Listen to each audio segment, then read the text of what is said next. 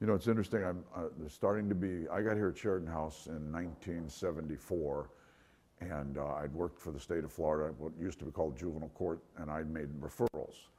A boy would come before the juvenile court for something, a 12, 13, 14, 15-year-old, and I'd find a place for him. And I found a little house in Hollywood called Sheridan House and filled the house. And quite honestly, it existed 5 years before I got here.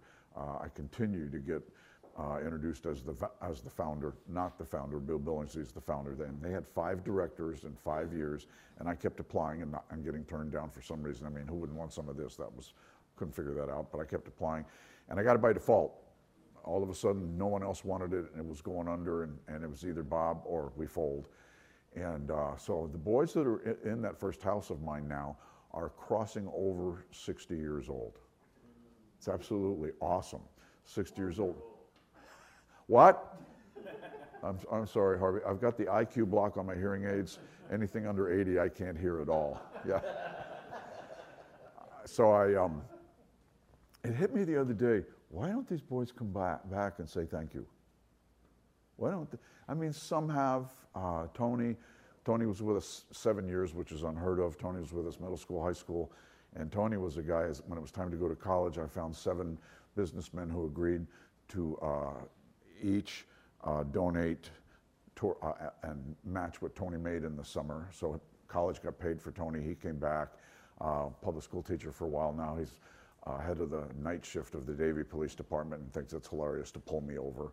I sometimes think he just waits out there for me to leave, and then I hear sirens, and then he keeps going, and I pull over because I don't know for sure it's Tony. And he's retiring. Lots of school teachers, several pastors, but you just wonder, some of them, but we're talking thousands. Why don't they come back? But then it hit me the other day.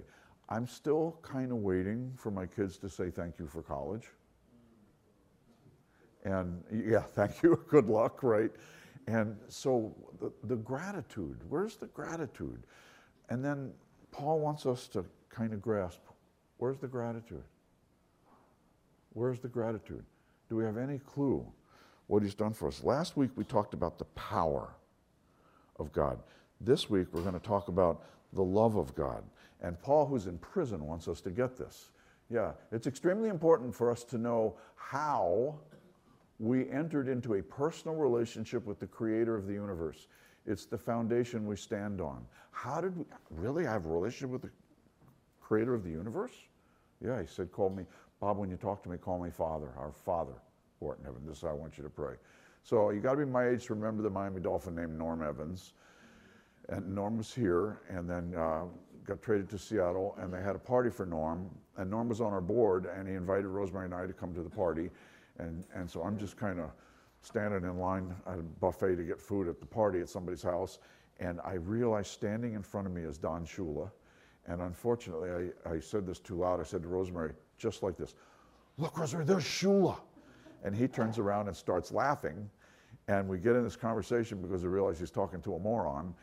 And he then asks, at Sheridan House, Norm's told me a little about Sheridan House, but do you play sports there? I said, yes, sir, we do. He said, do you play football? I said, during football season, we play football. And so he said, do you have a final, like, end of the year game? And I said, yeah, we do. He says, would you like to play it in Joe Robbie Stadium? I said, yeah, I think so. And I said, can the moms come? And it was the funniest thing, because the moms, 60, 70,000 people, we had 30 moms in the whole stands, and Sheridan House staff, and we're down on the field, and the boys are playing each other. And then Shula and the Dolphins must have finished whatever it is they were doing, come walking out onto the field to meet the boys. And the moms are weeping. Our boys don't have dads, typically, and so the fact that they don't have dads means they really don't know who these people are and how big they are. I mean, they see how big the stadium is, and they've seen that on television, but the moms are weeping, and the guys are out there. And Mark Hicks, you got to also be able to remember him. He was unbelievable with them. And we walk away, and one mom comes up to my car and says, how did you make that happen? And I said, I have no idea. I was standing in line at a dinner and said something stupid. Look, there's Shula. And he turns around and starts laughing at the moron. No idea. And then it hit me, I do have an idea. You did that. You did that. You know, it's like, how many turkeys arrived here yesterday, Rick? 320. I'm pulling in at 7:30, and there's a huge truck out there, and I'm watching a forklift, and I realize it means work, so I didn't stop. I kept coming to the office and watching, and we were given that many turkeys. When we were building the building over here, a friend of mine was a manager at Publix, and he said, would you like a walk-in freezer in this building? And I said, I don't know. Would we? I mean, I'm not sure what we do with it. And instead he gave us 3 walk-in freezers, and they are full of turkeys today. Like, wow. But the power of God, and it's not just because of the power of God. To get this relationship we're talking about, we need to know what God did. We need to know what he did. And not only what he did, but how. We need to know how God did it. How did God do it? And we need to know why God did it. And then we need to know what part we played in it. And I'll just answer that for you right away. None. 0. He did it all. Yeah, it says in Colossians, in the passage we're looking at today, for God in all his fullness was pleased to live in Christ. In all his fullness. In other words, Jesus was 100% God, 100% man. Don't have a clue how that works. But he was pleased. Why? Because he loves you that much. Because he loves you that much. And through him, God reconciled everything to himself. He made peace with everything in heaven and on earth by means of Christ's blood on the cross. This includes you, who were once far away from God. You were his enemies, separated from him by your evil thoughts and actions. That's very interesting the way the NIV translates that. By my evil thoughts, by some of the ridiculous things that go through my thought process. Are we kidding? Where did that, Bob, what are you doing walk by? What is that? And welcome to South Florida, yeah. Yet, now he has reconciled you to himself through the death of Christ in his physical body. As a result, he has brought you into his own presence, and you are holy and blameless as you stand before him without a single fault. You know, I'm in a different stage of parenting right now. I'm a grandparent. And a grandparent's one of the most fun things. Yeah, because you don't have to be a disciplinarian. Yeah, right. And, you know, I mean, I was all into discipline when I had kids and all into consequences and logic. And now having grandparents, I don't give a rip. It's absolutely awesome. And the two, I call Tori's boys the thugs. The 2 thugs, Reuben especially, Reuben and Judah, we wiped out a bag of Snickers. Wiped it out. And unfortunately, the youngest one, Judah, told his mom. And his mom, Tori, has my personality, bring it. And she says, Dad, you would never let us do that. Why did you? I said, I don't have to have rules anymore, right? I mean, this is awesome. And it's like total, complete, absolute love and forgiveness.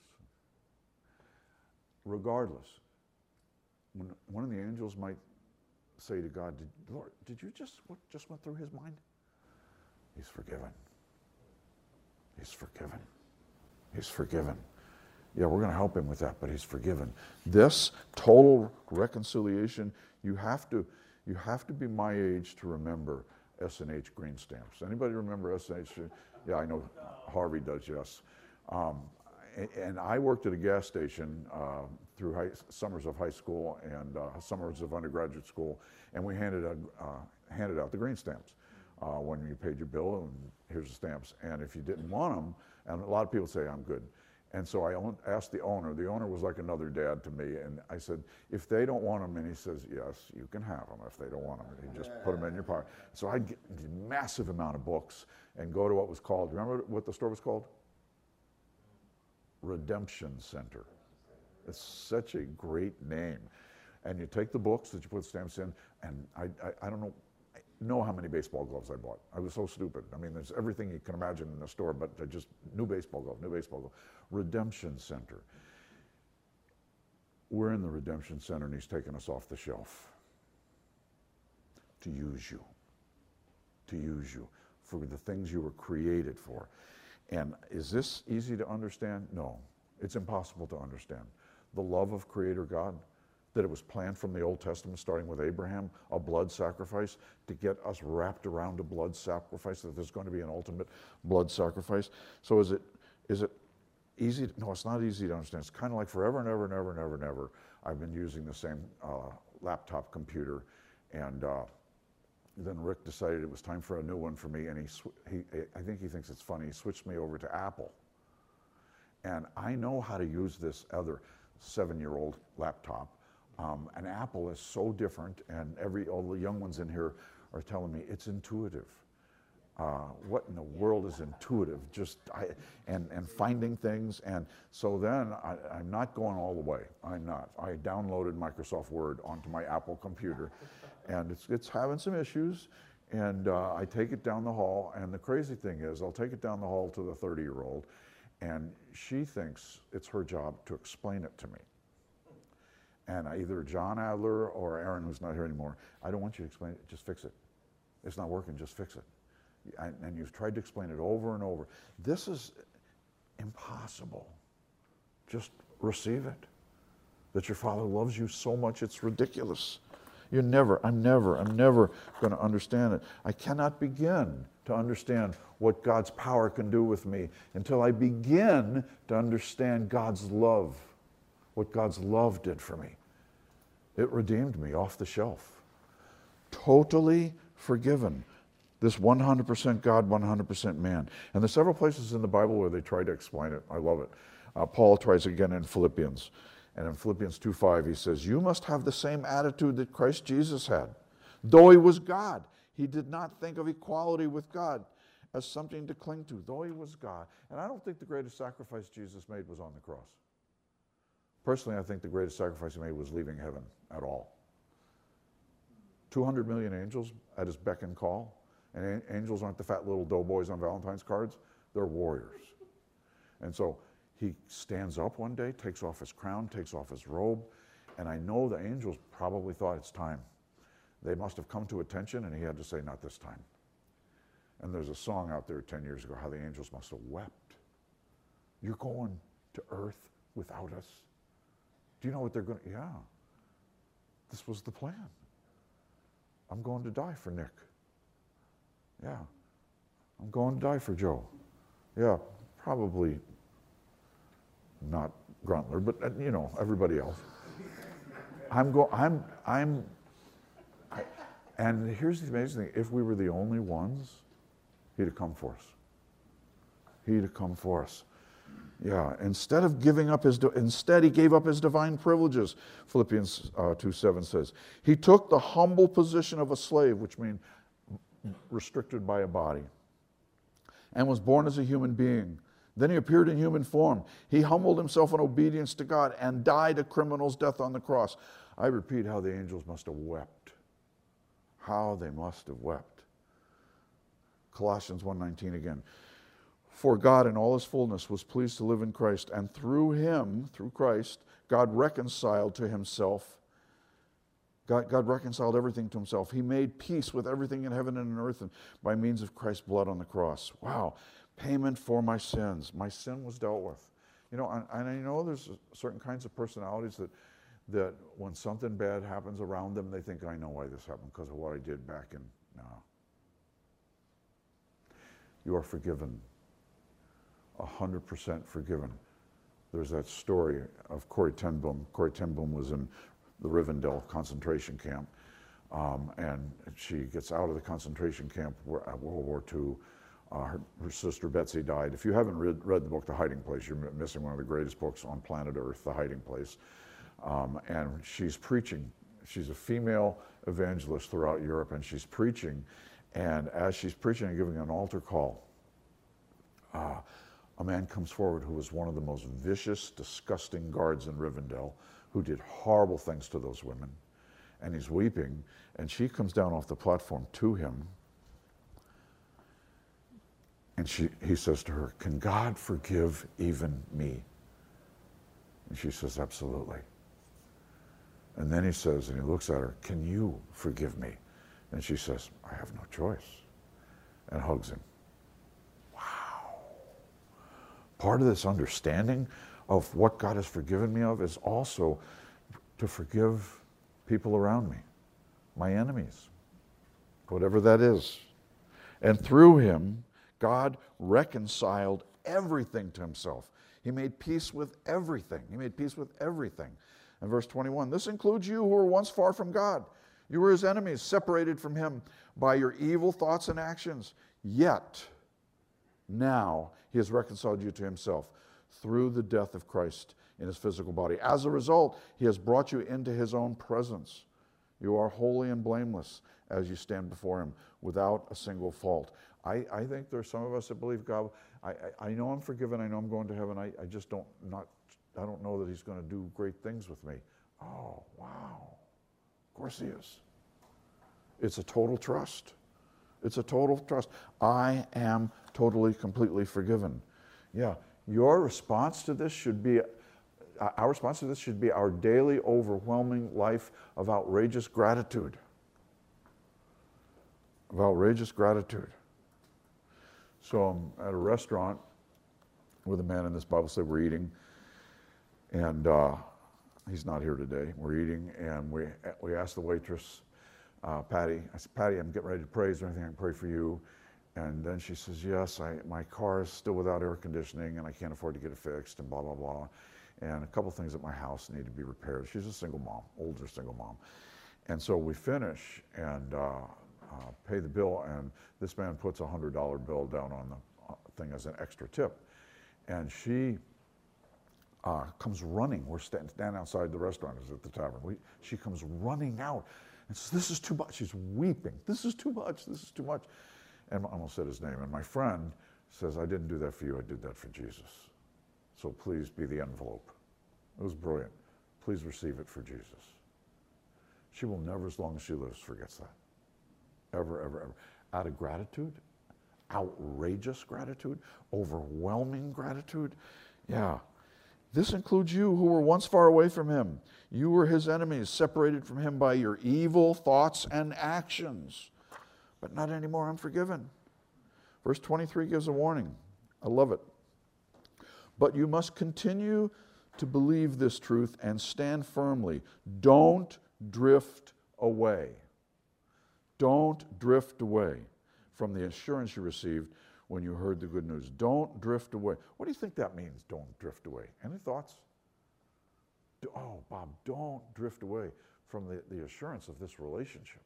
Don't drift away.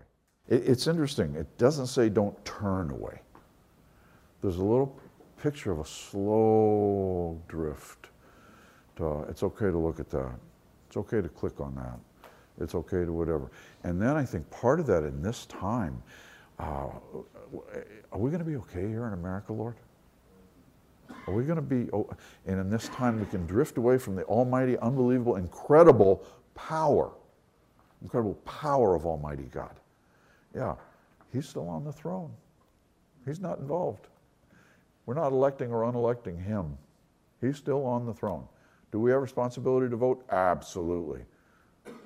But we have not a responsibility, an opportunity to trust in the Lord with all your heart and lean not to your own understanding.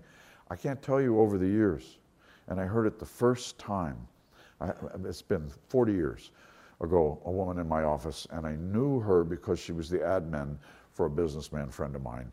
She's in my office, sobbing and trying to get it out of her mouth that she's been having an extramarital affair. And finally she gets it out of my mouth, and we're talking about it a little bit, and I say to her,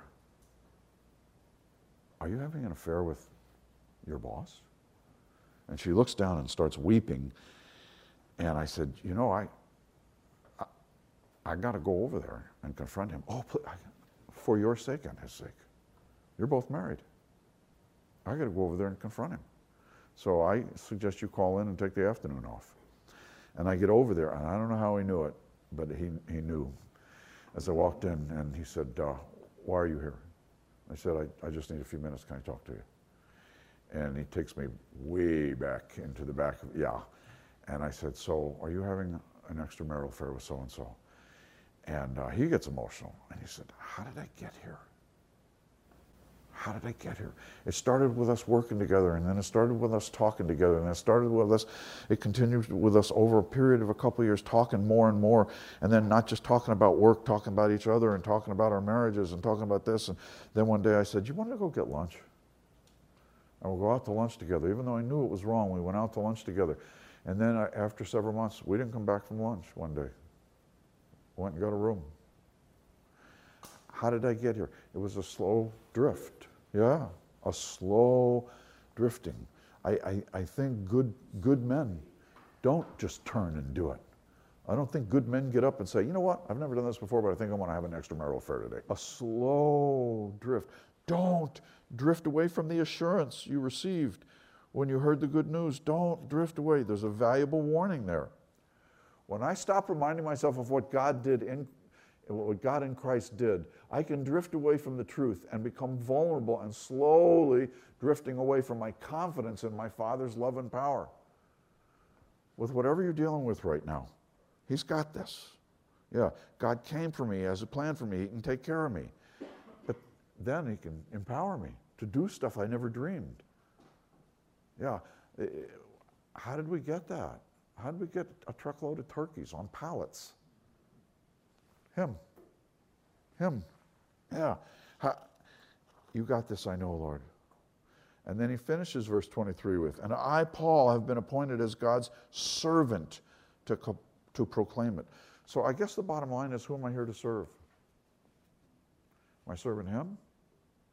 Or am I serving my own desires? Watching Tori teach Reuben, and I'm here to serve you. I'm here to serve you. How in the world did Joseph work for 11 years in Potiphar's house with the boss's wife coming after him and saying, come to bed with me?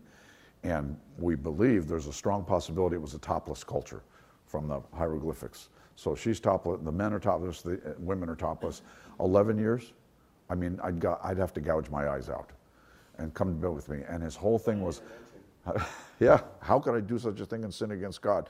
And you want to, if I'm in the slave quarters with Joseph, I want to say, you're still trusting God? You grew up in an opulent home, you say, back in Canaan, and they sold you into slavery, your brothers did, and you've been here 11 years, 17 to 28 years old, and you're still trusting God? Are you kidding me? Sleep with her. And then all of a sudden, she can't take it anymore and tells a lie about him. She's done with him. This Hebrew you brought amongst us tried to rape me. He goes to prison for 2.5 years and works hard in the prison to minister to people. Because I'm not serving the prison. I'm not serving Potiphar. I'm serving God. Prime Minister of Egypt. In one day, he goes from prisoner to Prime Minister of Egypt. He knows, no matter what, God's got a plan for me. If you're still on planet Earth, He's got plans for you. Otherwise, He's a wonderful Father. He's going to bring you home. He's going to bring you home. But the plan is serving. And can I also say, American, the plan is giving. We're so blessed in this country. I'm not worried about eating. Now, there's a lot of single moms worried about eating, but I'm not worried about eating. It's giving. He blesses you so you'll be a blessing. And this is a time to give till you feel it. It's called a living and holy sacrifice. Present yourself as a living holy sacrifice, Romans 12:1. In view of God's mercy, in view of all that God's done for you, is this too much to ask? This is your holy act of worship. That verse ends with Romans 12:1. Amazing. So you're blessed to be a blessing. When God blesses you financially, don't raise your standard of living, raise your standard of giving. That's not my quote. I can't figure out who. I saw it, and then I forgot to get the guy's name. Don't raise your standard of living, raise your standard of giving. Yeah, this has never been a bigger time to give more than you've ever given. Demonstrate your gratitude to God by living a life that brings glory to God, not self. Glory to God, not self. And one of the things I love about the way God handles us here at Sheridan House is the miracles He does for us. He does in a way that my ego might like to take credit for it, but it's so obvious I didn't have anything to do with it. And I know I've told this story 100 times in this room, but it was a single mom toy store, and I'm standing out under the portico facing out, and a single mom who had just had cancer surgery, and we'd helped her a long time, and she comes back up to me crying because of the toys she got for her kids, and says to me, I feel guilty asking you this, but you've always told us to ask Bob, do you guys ever get Christmas trees? As she gets the word trees out of her mouth, this semi-flatbed, whatever you call those big trucks, pulls up from St. Mark's Catholic Church saying, we're done with our Christmas tree sale. Can you use all these trees? I mean, a ridiculous amount of trees stacked up. And I look, and she's looking at the look on my face, and she turns around and looks, and she said, how'd you do that? And I said, I think I'm more surprised than you are. I don't know how this happened right here. And I love the way God does it, where it's so unbelievably obvious. We had nothing to do with it, so we have to give God the glory. And even those moments where my ego, I'd like to take credit for something. Well, you know, that's a great example. Moses didn't part the waters, but his trust in God to stand up there in front of the Red Sea and hold that. And the Red Sea has two names. And I had a liberal professor in a philosophy class said, the other name for the Red Sea is the Reed Sea. Is the Reed Sea. And if you look in your Bible, I have a little asterisk by Red Sea, and a lot of you hit it's Reed Sea. And so the professors tried to make the point, I'll never forget this, tried to make the point that they really were able to walk across the shallow Reed Sea. And a kid, I love this kid, he's a pastor today, said, wow, it's even a greater miracle. The Egyptians drowned in a foot of water. And I thought, oh, I wish I'd have said that. Oh, yeah. Unbelievable. Yeah, glory to God, not to self. Glory to God, not to self. There's a man who told a story 80 plus years ago. He grew up with the Tsar Alexander. When they were little boys, before he was the Tsar. They were really good friends. And when Tsar Alexander became the Tsar, he made his friend the treasurer in Kiev for all of Russia. And he had a gambling problem, and as he had a gambling problem, he started borrowing money from the treasury, meaning to pay it back, and meaning to pay it back, and never paid it back. And so he reached a night where he just, I need to just take my life. So he's in his office late at night, and he's got a bottle of vodka, and he's writing a note to his friend, Alexander, that I am so sorry, I've been stealing money. It's a debt I'll never be able to pay. Please forgive me. And before he could shoot himself, he passed out from drinking so much vodka. And Tsar Alexander got up that night and just went for a walk and saw what looked to be a candle lit under the door of his friend's office. And he walks in and he stands over it and he sees it. And he sees this note about this debt, and this guy being an accountant type guy even put the amount of money down there that he'd taken. And then Tsar Alexander picks up the pen and writes, paid in full. Alexander, your friend. Takes the gun and walks out. Years and years and years and years later, this man makes it out of Russia and makes it to New York City and tells this story when he's talking about his testimony and how he eventually came to Christ. Paid in full. Paid in full. No, it's a debt you can't pay. You can't pay it. There's nothing you did to get to go to heaven. There's nothing you did to get to have a relationship with Almighty God. There's nothing Jesus did it all. And he did it all because he wanted to, because he loves you, and he has a plan for you. And he couldn't imagine heaven without you. Yeah, I love this. He has removed our sins as far as the east is from the west. We've talked about this before. That's such a great statement. If it said as far as the north is from the south, we actually know the distance of the North Pole to the South Pole. We don't know the distance of the east to the west. You just keep walking. He's removed all your sins, completely forgiven, pure. Each of us is his favorite child, and he knows the plans he has for you. So when I stand in heaven and I want to say, Jesus, there's just something I really need to start this journey with and apologize for you. And he said, do you have a higher standard than me, Bob? Because I've forgotten all your sins. I've removed them. You don't have a higher standard than me. Forget it. Done. Pure. Totally pure.